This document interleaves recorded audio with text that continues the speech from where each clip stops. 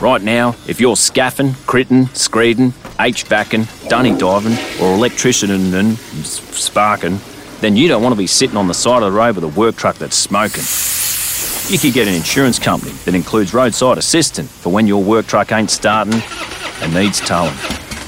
Get on to truckassist.com.au. It's insurance to keep on earning and bacon and egg rolling. Limits and exclusions apply. Consider the PDS and TMD on the Truck Assist website.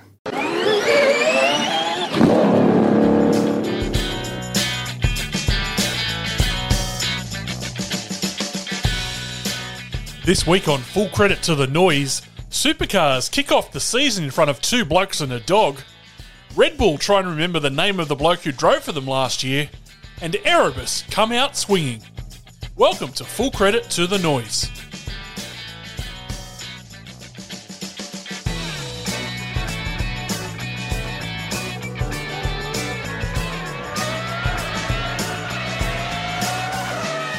Well, hello, good morning, good afternoon, good evening, and welcome to Full Credit to the Noise AVL Episode 4. You can find this podcast on Twitter at FCTTN Podcast. You can find me on Instagram and Twitter at former_legend. You can find the bloke across from me on Twitter at AVL_motorsport. He's on Instagram at AVL.motorsport. He's on Pinterest at avl.artsandcrafts. He's a man who this week has been trying to sell Mustang uprights on Facebook Marketplace. He has declared the shift cut change in his rental i30 an absolute success. And tonight he's wearing a hashtag #FreeBrody t-shirt. Welcome to Speed Cafe's Andrew Van Leeuwen. Well, thank you for that highly accurate opening, Former. I was in Bathurst for so long, it just made sense to set up a small business selling used car parts online, given I'm pretty sure I'm going to be paying council rates anyway. It was a very long stint, but at least I'm finally out of Bathurst and in a windowless hotel room in the Sydney CBD, because that's how glamorous this job is. That's called a cell, my friend. It was a big weekend. You know nothing about that. Never seen one. There was a big, not on the weekend. It was a big weekend. Obviously, massive start to the championship. Well, when I say massive, obviously I'm not referring to the crowds. But it was great to get the season kicked off. Most teams got away with minimal damage at a place that can destroy cars. From memory, only one team left with a decent damage bill. It can't be said for some of the runners of Super 2 AVL who are starting to make S5000s at Bathurst look like pussies. Shame there was no defending champion on the Supercars grid, but as we already spoke about, we did see a number of T-shirts with his name on them, so that was something. And I think we can all admit after the weekend that sprint races at Bathurst just don't work. But the best news all week for me and for motor racing fans all over the world, I'm sure they'll all agree, David Croft is sitting out 3 races this year and leaving the calling to a young bloke named Harry Benjamin. And let's be honest, Harry could have a stutter and a lisp and still do a better job than Crofty. That's very unkind of you to say, I think, for poor old David Croft. I think he does a fine job, but I know your feelings on this. You rate him about as highly as Lewis Hamilton's fashion sense, but that's fine. Just to cover off a few of your points there, the crowd obviously wasn't great for the 500. I don't think anybody really expected anything different. It was basically a TV-only event that filled the gap left by Newcastle and serviced the agreement with Destination New South Wales. So I've been very clear on the fact that we shouldn't be racing supercars in Bathurst more than once a year. But at the same time, I think it's perfectly okay that it was a modest crowd, given the fact that it was a replacement round, basically. I mean, that's really what it was. As for the damage bills, I assume you're talking about BRT, but I reckon WAU probably spent a bit more than it wanted to as well, after Ryan Wood was roughed up on his introduction to the main game in both races. But he was very fast, I have to say, and you can teach racecraft, but it's much harder to teach raw speed. So I reckon those guys are probably pretty happy with what they saw, even if he scored literally 0 points. And yes, Super 2 really went full Super 2 at the first possible opportunity this year. Again, it's a tough joint to kick off a second-tier series with a lot of young drivers trying to prove themselves and not necessarily having a lot of supercars experience. So it's probably a bit of a byproduct of the fact that Bathurst isn't the place that we should be kicking off a championship like that. But you can probably say the same about Newcastle or the fact we used to do it in Adelaide back in the day anyway. So, it's a difficult category to come in and try and make your mark without bending some metal at some point. I had a look at the TV on Friday and Saturday night around 7:30, 8 o'clock mark. Do you know what was on both nights? What's that, Former? Nothing. Absolutely nothing, which should have been a night race around Eastern Creek, and it would have rated its absolute heads off. But anyway, here we are. We're at Bathurst. I think Destination New South Wales prefers the money being spent in rural areas. Anyway, as I think we covered off last week, I did my bit for the local economy, so I can't. If the event didn't boost up Bathurst, total wealth, then it's not my fault, not on me. Boost up, I see what you've done there. All right, let's go time certain. Let's head to the shift cut and talk about some of the bigger issues from the weekend and some of the stories bouncing around the pit lane. 4, 3, 2, 1. And we'll start with the first one. Barry and Betty blubbered up as Erebus reveals 2024 Supercars livery. Now, Erebus Motorsport boss Barry Ryan has broken down. You make it sound like they started crying at the livery reveal. I think they probably did when they didn't see any Coke signs on them. He's broken down and he's defended his character amid the ongoing Brody Kostecki drama, saying that he is not a bully, and him and team owner Betty Clemenko stressed it was not up to them if the reigning champ raced for them this year. It came in a hard-hitting interview from Jess Yates, who repeatedly flogged the pair with a wet lettuce leaf. Ryan said, "I've got to have the energy to make sure we can rebuild this and do it again," which I have, but it hurts. It definitely hurts. Now, the interview came as both Erebus entries sporting major backing from TFH Hire Services, to which Hazelwood, Todd Hazelwood that is, was already linked through his Trans Am campaign. They came on board with Todd. On the track, Toddy Hazelwood actually ran second spot in practice 2 in a shot in the arm for the Under Siege team, as both drivers each made a top 10 shootout over the 2 days. They finished the round with LeBrock in 11th, Hazelwood in 13th in the championships, but they were pushed down to garage 13 and 14 for the GP. However, in good news, there are no pit stops in racing at Albert Park, so that won't affect them at all. Yeah, it's kind of an old one for Albert Park with this whole live pit lane thing, which I always thought it was pretty stupid, but it did kind of create quite a talking point across the weekend, because it was weird sort of seeing the DJR truck where it was in the lineup when you're so used to seeing it right up at pit exit.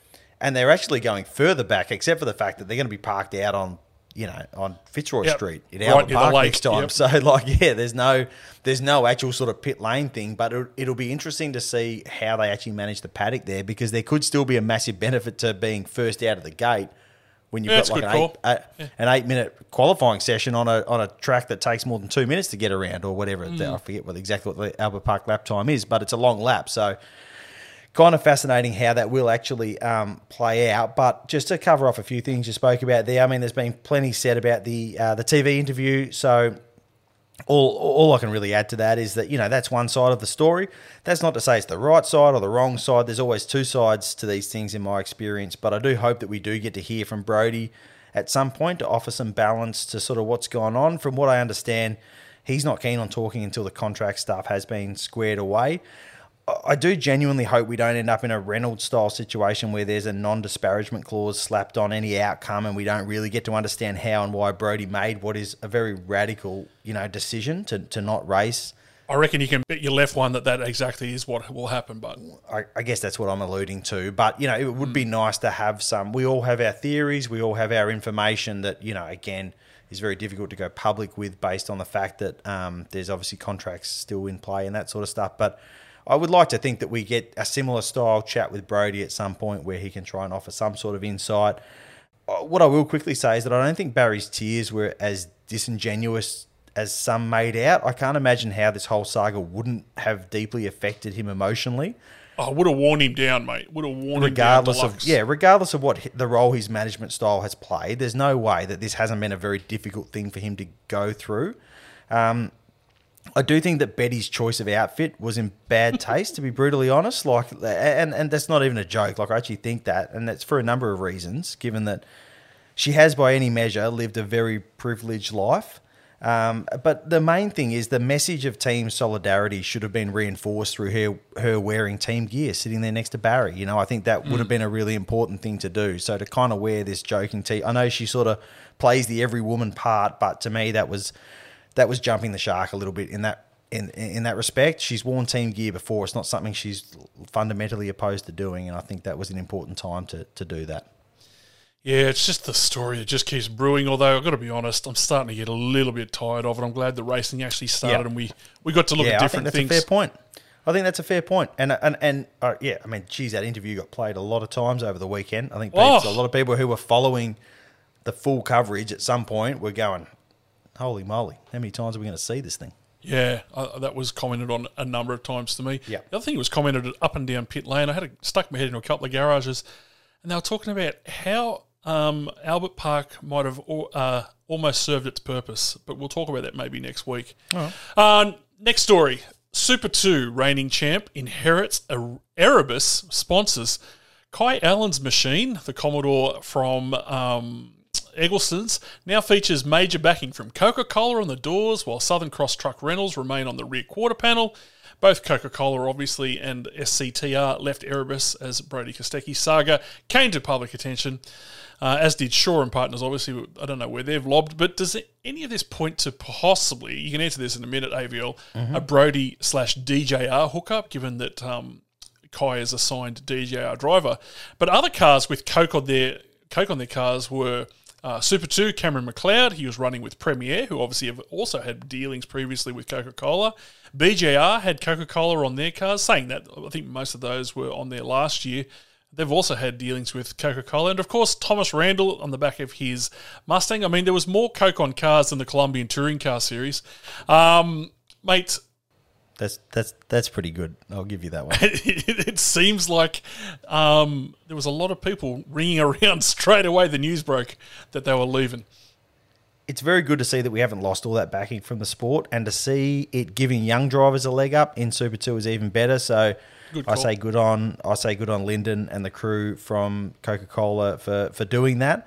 I don't think anything necessarily points to what Brody is doing next year just yet. I don't think that's a bad shout that we could see him in a DJR car at all, but I don't know if the moves that are being made are necessarily built around that at this point. What I wouldn't be surprised is if there's just a little bit of, let's call it just-in-case money that's been stashed away in terms of what Brody does actually do next, and whether that's this year or whether that's next year. I certainly don't think that the era of Coca-Cola Euro-Pacific partners playing a role in backing Brody is over. Interesting. Did you want to elaborate on that, or that's where you're just going to leave that? Oh, that's just what it is. I imagine that however he comes back into the sport, they will be involved in some way. I'd be very surprised if that's not the case. Okay, so could be on a black car, or it could be on a already red and yellow car. Correct. Next story. Ford not jumping to conclusions on Supercars parity, it says. Ford Performance Motorsports boss Mark Rushbrook, who was dead set up and down pit lane all weekend, didn't have to look along to find him. He was in Bathurst on the weekend, remains uncertain if technical parity has yet been achieved for the Gen 3 supercars, but is hopeful a Ford can be a genuine championship contender.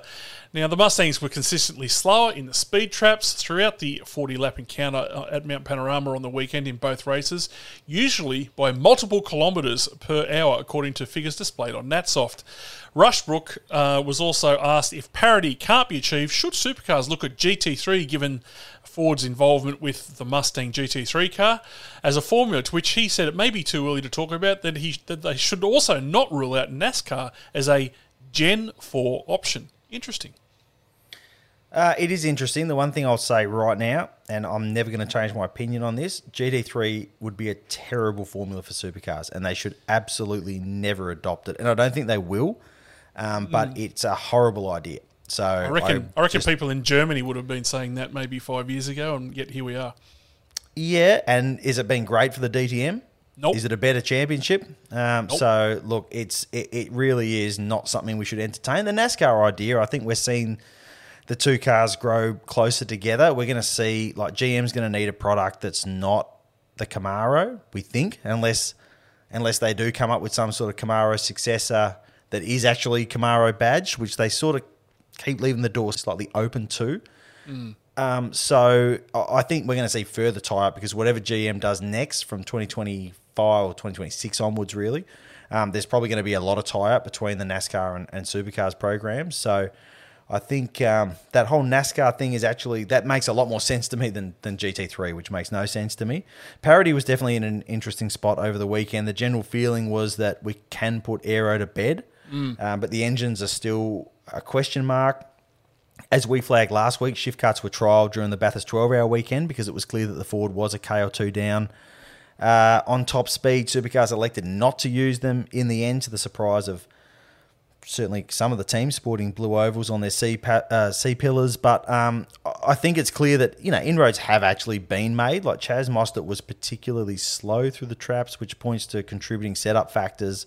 I don't think it was wing. I think most people were probably running pretty close to 10 degrees of wing, but there's other setup things that can affect top speed. He was rapid across the top, so they clearly done something. But I think it's also pretty clear that they are still that K or so slower down the straight. So I think there is obviously transient dyno testing will come, and we will see some changes along the way.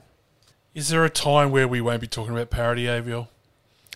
It's just going to take so much longer than it used to, because, and maybe we haven't covered it off on this format of the pod before, but parity used to be determined largely. We've probably got better parity than we've ever had, ever. But parity used to be largely determined by the fact that you had a few good teams on each side of the ledger. You had a few shit teams, midfield teams on each side of the ledger. You had a few underperforming teams on each side of the ledger, and they could all engineer their way into good and bad spots, and it all kind of made sense. And you can't do that anymore. So the tiniest of differences makes such a huge difference, and that's really where we're at. So that's why it's taking so long to stop talking about it, because it used to be the fact that you had Triple Eight and DJR battling out of the front, developing stuff, spending a lot of money, all the stuff we actually try to get rid of.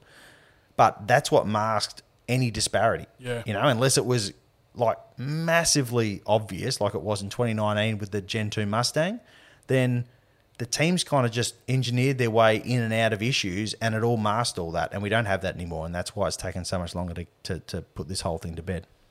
All right, one of the biggest hitting stories on today's Speed Cafe is Brock Feeney in hat drama. Goodness me. I thought his biggest drama around hats would be getting his ears underneath him. But there's been an early bump in the road for the New Look Pole Award in Supercars, backed by Boost Mobile. The telco, led by outspoken motorsport personality Peter Adderton, has taken over the naming rights of the Pole Award this season from Armour. As part of the deal, the prize money for pole position has been beefed up, the total pool now $100,000, while the two pole winners for the Bathurst 500 pocketed $5,000 each. Those pole winners were, of course, Triple Eight drivers, both Will Brown and Brock Feeney.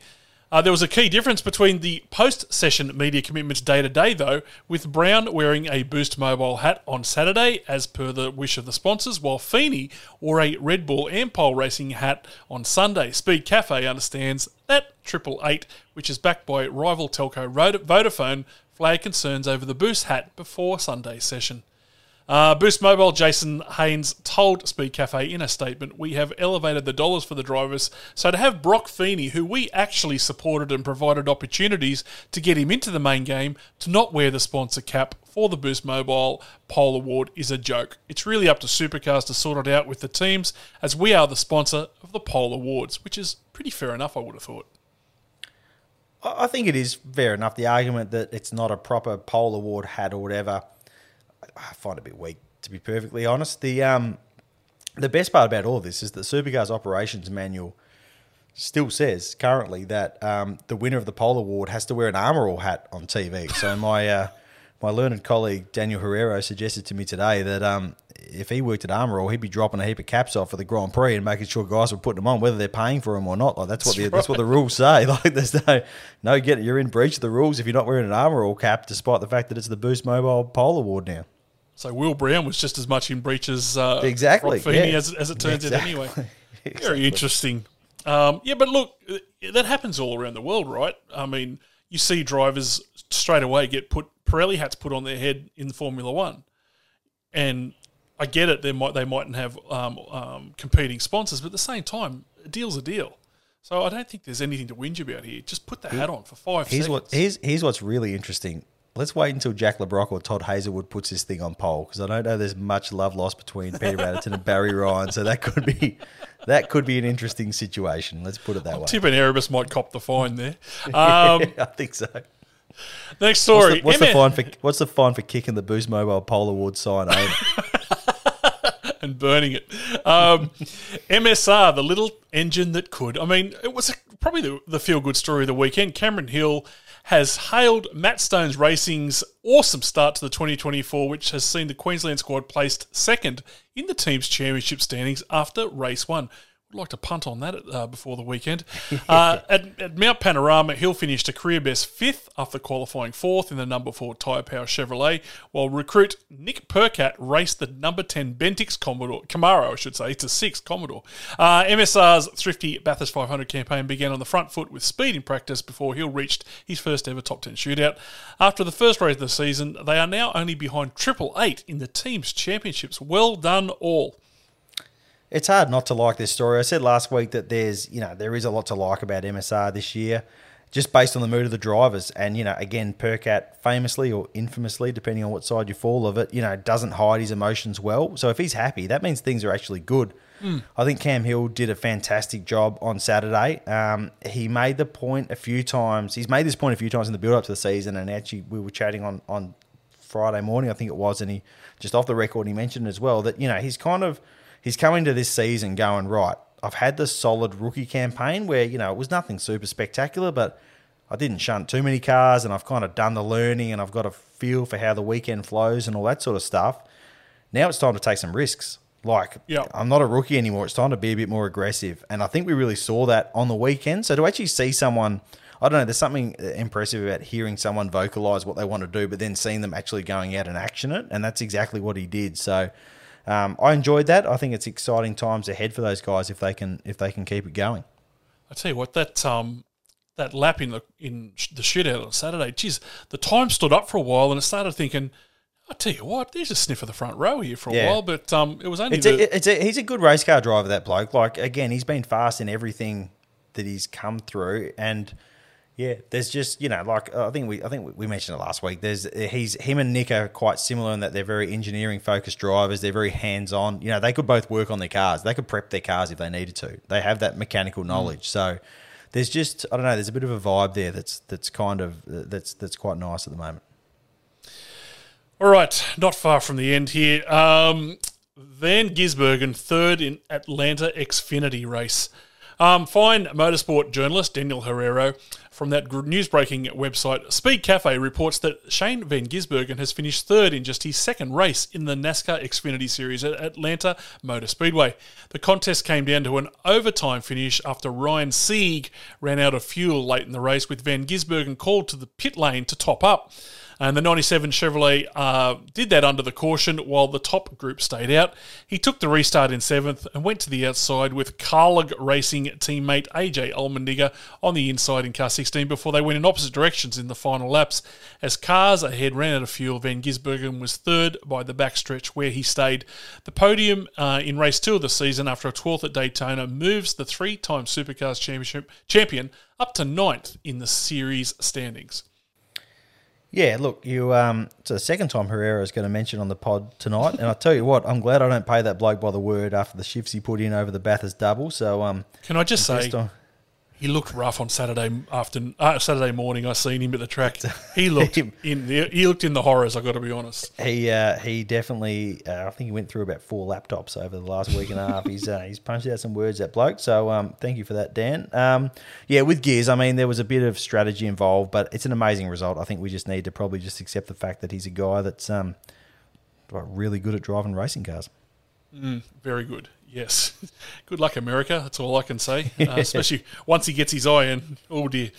All right, finally, we'll go to F1. F1 testing in Bahrain ends with Red Bull on top and some teams reportedly in trouble. Now, after 3 days of testing, it's indicated that Red Bull are still the ones to beat. No shit, Sherlock.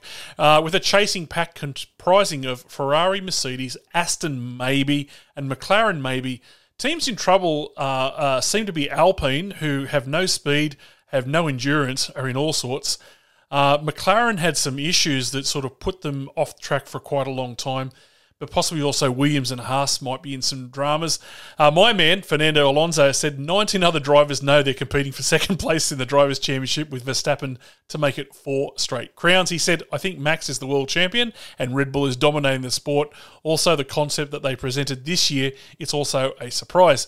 At the moment, we just have to watch them and see how they perform. I think 19 drivers in the paddock now know that they will not win the championship.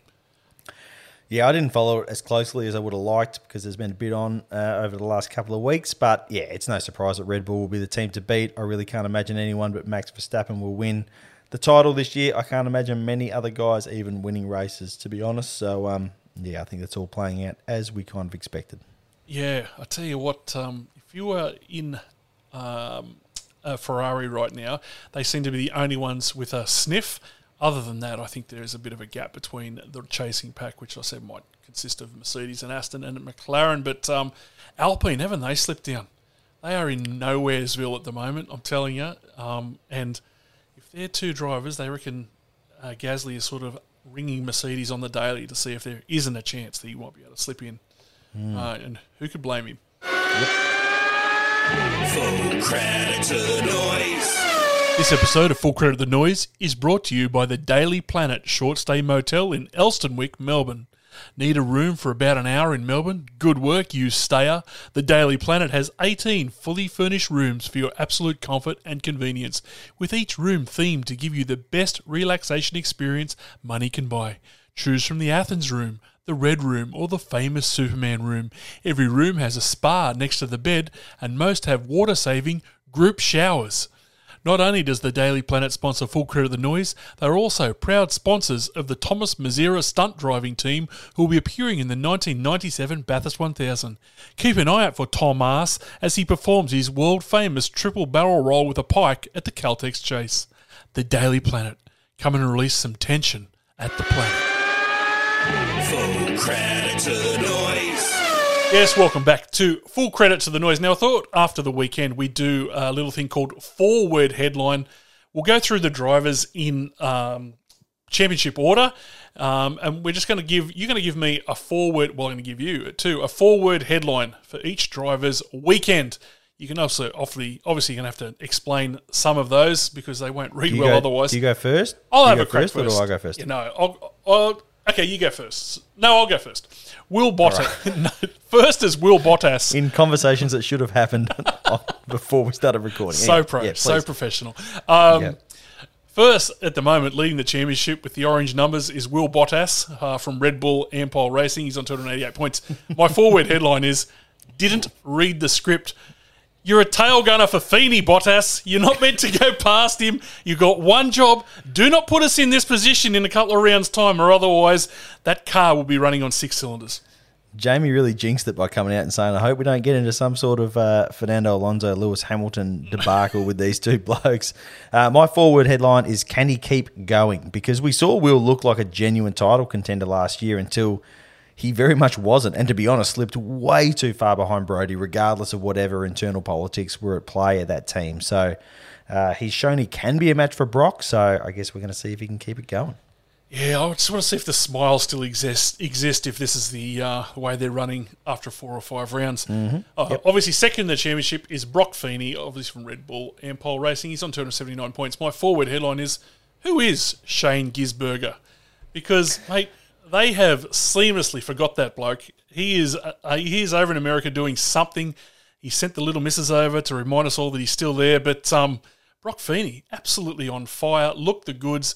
A pit lane penalty, fair enough too, by the way, but a 5-second addition to his pit stop was probably fair enough, but it also probably cost him a real shot at a double win. Yeah, my forward headline is clutch left, throttle right. Team 888 is clearly the team to beat and could easily have left with a couple of wins, or Brock could have left with a couple of wins, but the team obviously did. But the starts have to improve. Like, it's very easy to lose races off the line, given how hard it is. Chug a lug, didn't they? Yeah, like and given how hard overtaking is and how you can bottle. Like, again, Mostert's 4 k's an hour slower down the straight, but they still couldn't get past him. You know, the deltas have got to be so big, so those starts are critical. Feeney's got to remember what side each pedal's on and start getting that right, because once he starts doing that, I think things are going to come to him pretty easily. Imagine if that was your biggest issue right now after round 1. I just got to get my starts right and we should be fine. Wow. Yep. Third in the championship is Chaz Mostert in Mobil 1. Optus Racing, 267 points. My forward headline is snatching defeat from victory, because fair dinkum, an errant tyre change, and Chaz might have very well finished on the top step of the podium.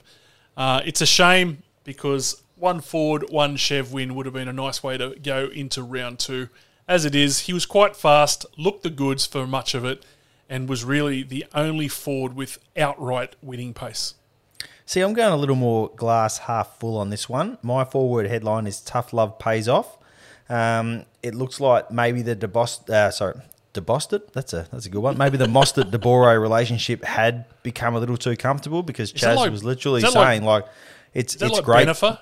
Yeah, that's exactly. We just came up with it too late because they're not working together anymore. But I think that, we could see that there was a bit of a peppity step with someone new to work with in Sam Scafidi, who's joined WAU. So I actually think they did a really, really good job. And I think given where the car speed was really at, that they maximised the weekend. I never actually felt like they were going to win that race. I think that it sort of shook out how it was always going to shake out. I don't know about that, but okay. Fourth, Richie Stanaway, Penrite Racing, of course, 192 points. He's way away from third when you look at it in those terms. Forward headline is Richie quietly grabs fourth because, to be honest with you, I didn't see a whole heap of him, yet here we are. He's equal fourth at the moment. He's probably done what you could with a car that just didn't have that sort of pace. I'm going with collective size of relief, which I think there would have been in the Grove garage because they've taken a bit of a punt on Richie and he actually showed how good he is because, again, on a weekend where they weren't absolutely on it and Matt Payne, a race winner, wasn't absolutely on it, I think he did a really bloody good job. Yep. Yeah, fair call. I'll tell you who else did a good job, and it's this next bloke. He's also on 192 points. It's Reynolds. Dave Reynolds from Tradie Beer Racing. My forward headline is, I told you he's happy because his qualifying performance on Sunday was extraordinary. He goes out, he's got a cider lap and then a one-lap dash and sticks it in the top 10. That alone was extraordinary driving from Davey. And he's running fifth at the moment. He often starts the year like this, to be fair, from memory. But it was a good start from a bloke in a new team. Yeah, we've got a theme going here because I've got Happy Dave, Fast Dave. And, we've discussed that in the past before. I don't know why Charlie bought these leaky rims off Facebook Marketplace to stick on that car on the Saturday because I think that hurt Dave a little bit. But that was a very impressive performance from Dave across the weekend. We know he's good at Bathurst. Like, he is very good there. But there's definitely, he wanted a strong start and he got it. Yep. Sixth is Nick Percat in Bendex Racing. He's on 186 points. My forward headline is shots fired at WAU because there was a few sneaky comments in interviews with Nick over the weekend. He didn't miss them, and it was duly noted by the team. I know that for a fact. He did mention that his car didn't even make the first corner on race one, and then I think he mentioned the driver's briefing that, I can drive loud enough so people could hear. So Nick's loving it. Yeah, I've gone with forward headline is the Perdog back. He did seem pretty happy over the weekend. I did notice a couple of comments that could be construed as a bit cheeky, even on his social media and that sort of stuff. But I think probably the only thing he'll be looking at some point in probably the quieter moments is that Cam Hill gave him a bit of a dusting on Saturday, and that he might be thinking, wow, this I may not be walking in here as the clear team leader. There's a lot to play out, obviously, but I reckon that's probably the only thing that's maybe weighing on his mind the tiniest little bit.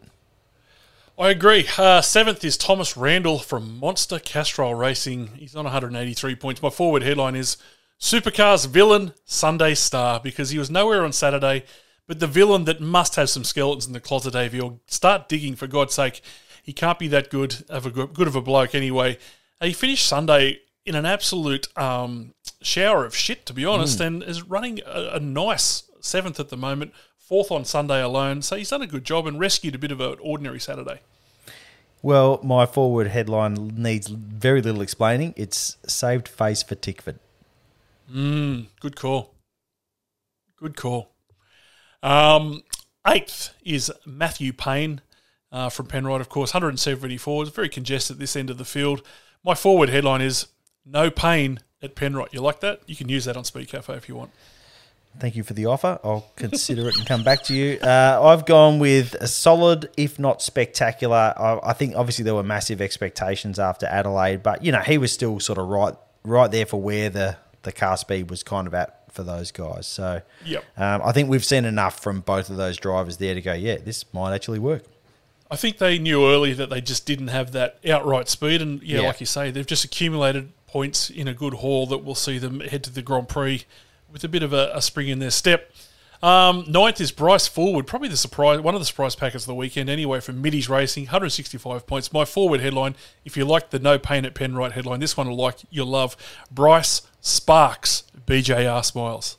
It's an electricity one. You like that? Yep. I understood it. My forward headline is, this is actually probably a Saturday night headline, but it was, how'd he do that? Because he really was one of the quiet achievers in that race, and on a weekend where those BJR guys really struggled for car speed, he did a fantastic job. Yeah. 10th is James Golding from Premier Newlon Racing. Forward headline is, Feeney ends possible podium. Oh, yeah. Now, poor old James was punched off at the chase. Brock copped the fine. But imagine being shoulder charged by Brock Feeney. It'd be like being punched in the guts by a kitten, I'd reckon. But, it probably cost him a chance at a podium, and he had genuine pace on Sunday. He definitely did. I've got him at fast but still flawed. You know, he probably could have covered that move a little bit earlier. Brock made the mistake. Brock locked the brake. Brock ran him off the road and ruined his day. And ruined his own day at the same time. But, I still think we just need to see, like, James is so fast. When he pieces it together, he's so quick. And they're the little areas that need... he made a good start. He kind of did all the right things and then could have potentially put himself in a bit better spot down there to avoid having a car sliding up the inside of him. So I still think there's a tiny bit of racecraft work to do. But, definitely quick when it's all working for him. 11th is Jack LeBrock from Erebus, the first of the Erebus drivers. He's on 156 points. Forward headlines, quite simply, solid points eases pressure. Because I tell you what, if they had been a lot further down the list, the pressure would have been really on. Yeah, we're on a similar theme. I went with kept up the fight, like he punched on through a tough weekend, highly visible weekend, which it was always going to be for that team. And he kind of ended up eventually really looking like the lead Erebus driver by Sunday evening. 12th is Cameron Hill, Tyre Power Racing, 147 points. My forward headline, pretty easy. Saturday rocked, Sunday sucked. Yeah, I've gone with exactly what he needed because I think he needed a good start. You're right, Sunday didn't go great, but I think on the whole, he'll sit back and go, nah, that went pretty well. I've got to be pretty happy with that. 13th is the second of the Erebus drivers in Todd Hazelwood, 138 points. Forward headline is decent results, quietens the critics. I added a "the" there, so. Yep. No, I've gone with classic, solid Hazelwood showing, which I guess is a similar theme as well. He's a grafter. We know that. And like JLB, he battled through on a weekend with a lot of external noise and did absolutely a reasonable job. Yep. 14th is Andre Heimgartner in the R&J Batteries Camaro, 135 points. My forward headline is car straight, decent points. I didn't even know what to write about Andre, to be honest. He was just there. I went with car speed the issue because I think that really is what's at the heart of it for BJR. That was their issue across the whole weekend, apart from that sort of one showing of from Bryce. So I think they both had a decent race each, but I think BJR will be heading back to Albury looking for some speed.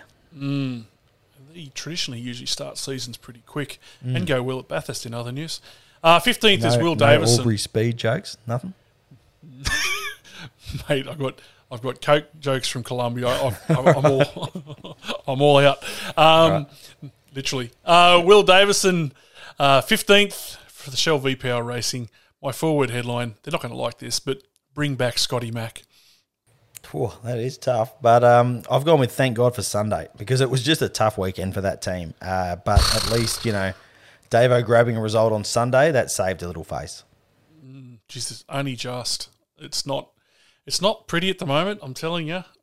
I don't know how long they can keep going on like this without some pressure being put on them. 16th, Mark Winterbottom, DeWalt Racing, 132 points. My forward headline is only bloke missing pie. I reckon he'd kill for Scotty Pie just to compare himself to at the moment. That's a good one. That is a really, really good one.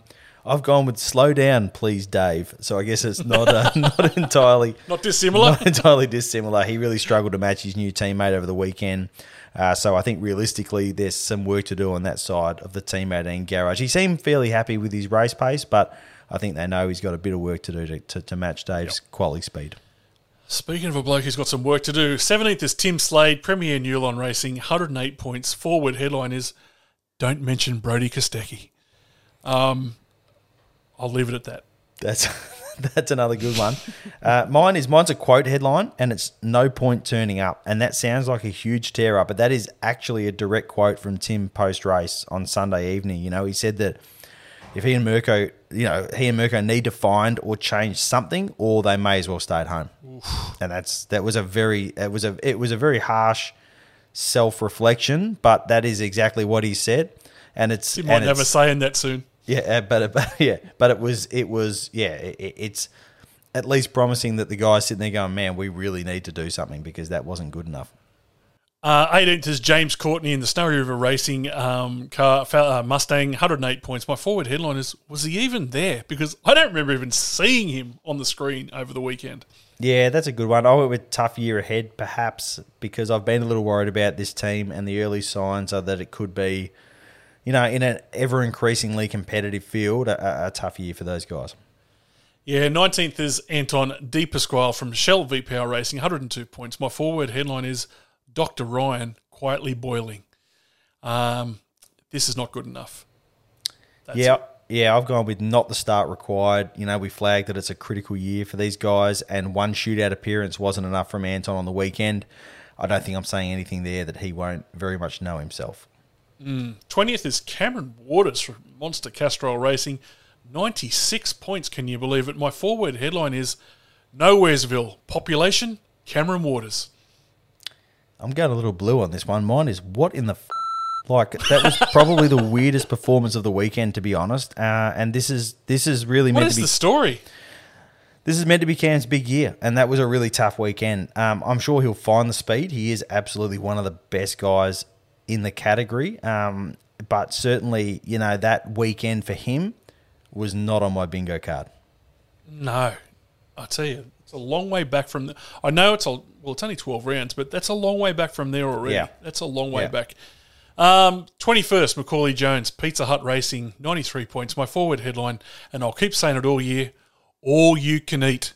That's all you need to worry about, Macaulay Jones. Get it back to Pizza Hut, all you can eat. That's what I want. I've gone with kept it pretty clean because I don't really know what else to say. He kind of had the weekend that, I guess, on a weekend where they really struggled for car speed that he was always going to have. He knows how to go out there and drive around and not wreck the thing. But, yeah, they just struggled. Yes, 22nd. The whole team struggled, didn't they? 22nd, Jackson Evans from SCT Motorsport, 87 points. My forward headline is he's almost on fire because his foot was burnt in Sunday's race and he struggled to get home. Yeah, that would be a horrible feeling when that starts happening. That would be absolutely no fun at all. Mine, I don't know. This is. I'm going with make Smith look good, and this is not a tear up on Jackson. Oh, that's brutal. Nah, it's not. That is it's brutal. not. No, it's not a tear up on Jackson at all. It's just that we know Jackson is a professional level race car driver, right? And he kind of filtered out where we'd expect Jack to. So I think it goes to show that even the guys that are shit by supercar standards, they're not shit. Like, they're good. No. Like, Jackson will get there. We know he'll get there. It was a tough weekend for BJR in terms of speed, and that absolutely didn't help on his first weekend. He actually did a good job of plugging around and sort of getting it done like Macaulay. But it just goes to show that, even the guys that we look at and go, oh, they can't drive, like, it's a tough category, man. It's a tough one. Yeah, I've got to say, like, he did tumble down. You could almost tell where his foot got too much because I think he dropped about 3 or 4 places right at the end in race 2. Yeah. And it was sort of like, that's weird. He's just dropped back some places, but clearly it was absolutely killing him. You get what I'm saying, right? You take that you get that Absolutely. entry and you take a guy who's got so many runs on the board and you go, hang on a minute. It's not like, he didn't stick it third on the grid. Like, it's a tough category. I'll come back to our season preview when we've previewed the teams. I'm not sure 4 cars is the optimal number of cars for a team these days. Yeah, I don't know that you can extract speed from 4 cars. 23rd, Aaron Love, Cool Drive Racing. My forward headline is Bathurst shows no love. Mate, I've got audio from the Blanchard team meeting after the 2 races, and It's a very quick grab, but you can hear what's been going on in that truck. You done messed up, Aaron! There you have it. Nothing more needs to be said there. How What's did you your get that forward audio, headline? by the way? Where'd you get it from? I don't know. Actually, I had to go and Google it to find where it was. But Okay, my forward headline is Wolves 2, Aaron Love.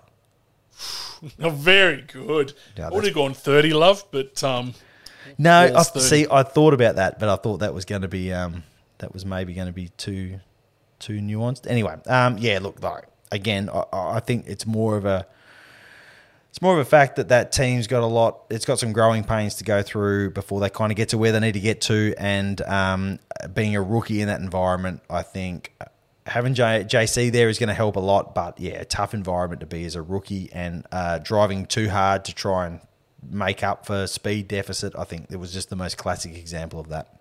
yeah, it's a good call. The final bloke in the 24-car field is Ryan Wood from Mobile One Truck Assist Racing. He's on 0 points. It's the best debut for a bloke who's got 0 points that I can remember. My forward headline, and I take it from last week's where we put them in movie tiers. My forward headline for Ryan was like Days of Thunder. Yeah. Yep, that was almost the perfect description of it. I've gone with should not be last, which I think explains it. Like, the guy was quick, Yep. and you'd be pretty happy, I reckon, because, again, as I sort of touched on at the top, you can teach racecraft, you can teach guys how to recognise situations and deal with them better. You can't teach them to just be really, really fast, and that's what that bloke is.